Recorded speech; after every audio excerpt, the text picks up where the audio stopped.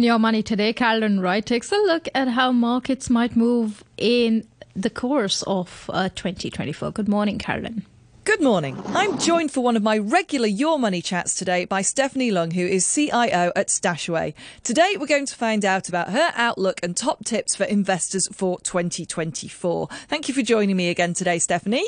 Hi, Carolyn. Good to meet you again. So what is your outlook for 2024? How optimistic are you about markets? When we look at the economic data, the data still suggests that we're in a phase where growth is slowing down. However, inflation is also coming down. So I guess compared to last year, the macroeconomic environment has definitely improved in the sense that there is progress towards lowering inflation.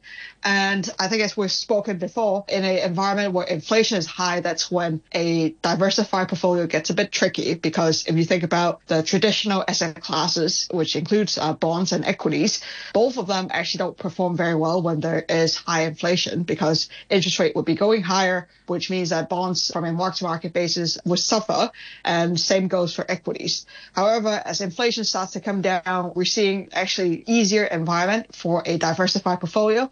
So, for example, a traditional portfolio of 60% equities and 40% bonds have actually started to perform better. I think this kind of environment is actually easier environment to stay invested. Now, of course, this is kind of what's been happening in the last few months. And apart from looking at what the macroeconomic environment is, we also need to look at how the market is pricing in different scenarios. And here, we see some slight problem with how the equities market and also the interest rate markets are pricing in the near-term interest rate path for the next few months. Because if you look at how the bond market is now pricing in Fed interest rate cuts, obviously the market is pricing in a first cut at the Federal Reserve as early as March, or kind of late first quarter. In our view, that seems to be a bit premature, because inflation, although it's coming down, is still fairly high. It's still way above the Fed's 2% target. And also when we kind of dig deeper into what's causing this inflationary effects, it seems to us that some of the supply side inflation factors have not subsided. So on the backdrop of improving economic data, improving kind of inflation data, we think that there could be a choppier environment in the next few months because of the market's expectation already baking in quite a bit of easing at the Fed. The US market, that's one of our favorite markets for the long term. Obviously, when we look at the US equities return, for example, over the past 30, 40 years, it has returned roughly 11% per year. And there is a strong fundamental case of why the U.S. equities market would have returned 11% and perhaps return a similar amount going forward. And when we deconstruct that 11% return, we can think about that in terms of different contributions. So first of all, when we think about equities return, the first thing that's obvious is that companies actually have earnings growth. So let's have a quick look outside of the US. Are there any interesting investment opportunities you're seeing in Japan, for example? Japan has actually been an underperformer for decades. We all are very familiar with the loss kind of 2 decades from the Japanese economy. And if you look at Nikkei, we're still recovering from the peak achieved in 1980. Now we're getting close to that. So there is a opportunity for Nikkei or for Japanese equities to reclaim where it has been 4 decades ago. Now, what is changing on the horizon in Japan is that the government has started to actually instill some regulations or guidelines for companies to start to improve their return on equities. And when companies actually start to improve their return on equities, typically investors award higher valuations for these companies. Secondly, in 2023, we've seen quite a bit of foreign inflow into the Japanese market. Now, I think in 2024, what's another factor for Japanese equities is that there are reforms at the Japanese local pensions, which reduces some of the taxes for investing in equities. So, that creates another tailwind for domestics investors to start putting money to work in equity markets.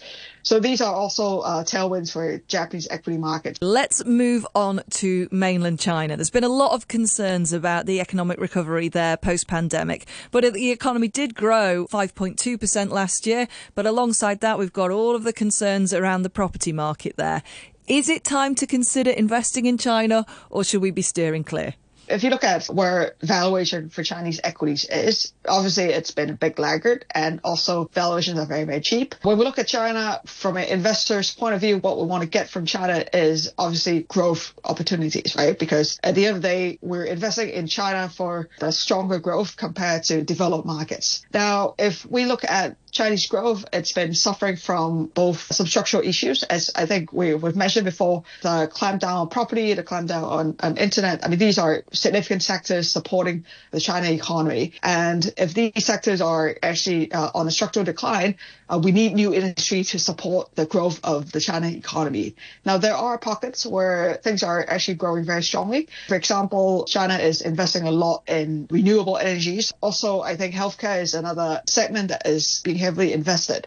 However, if you look at how the proportion of these newer growth areas in the economy, they are still quite small. So it takes time for them to actually displace the traditional sectors like banking, like property. So that's a structural issue. And on top of that, we had some cyclical issues in the Chinese economy, in the sense that if you look at real interest rates in China, which is the government interest rates minus inflation, real interest rate in China is actually quite high. So meaning that monetary condition is actually quite tight.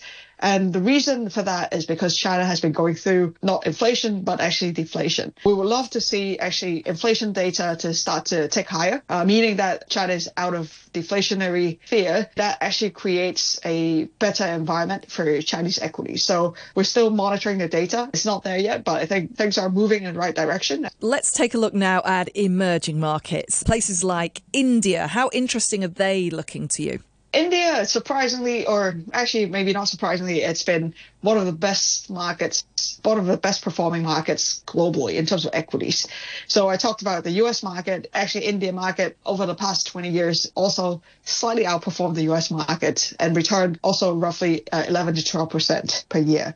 Obviously, India is an emerging market, so there is growth to be rewarded for long-term investors. However, if you look at India, there has been two major issues for facing foreign investors. The number one issue is that India has been under-investing in its infrastructure, and that has limited its growth potential to a certain degree. And I think for all of us who have traveled in India, I think it's pretty obvious that India actually needs a lot more infrastructure investments. The change that we see on the horizon is that the government, since 2-3 years ago, have started investing heavily in infrastructure. And I think, given that change in policy, it could help to raise productivity even more for India as a whole. So that's a good change. The other good change on the horizon is that historically, as a foreign investor, the Indian currency depreciation has been detracting from investment returns. The reason why the currency has been depreciating was because inflation in India has historically been quite high, so to the tunes of high single digits. Not to mention that population growth in India is actually one of the most favorable globally. We're actually quite optimistic about India on a structural basis. Finally, have you got some top tips for investors for navigating the markets this year? Every year I give actually the same tip, because despite what the year may bring, and as always, I say we try our best to predict what's going to happen, but none of us have a crystal ball. So what we say at the beginning of the year, if we look back, there's always things that we got right, but there are always things that we got wrong. And as investors, we just have to be very, very humble and accept that fact. However, it doesn't mean that there aren't tools that help investors to navigate the market and stay invested. My favorite tool is actually dollar cost averaging, which means that basically you allocate part of your income to a investment portfolio and do it on a consistent basis. A lot of our investors do it on a monthly basis. That's what I do as well. I think being consistent and staying in the market helps you to reap benefits in the long term. Top tips there. Thank you so much for joining me today, Stephanie Leung, CIO at Stashaway. Thank you.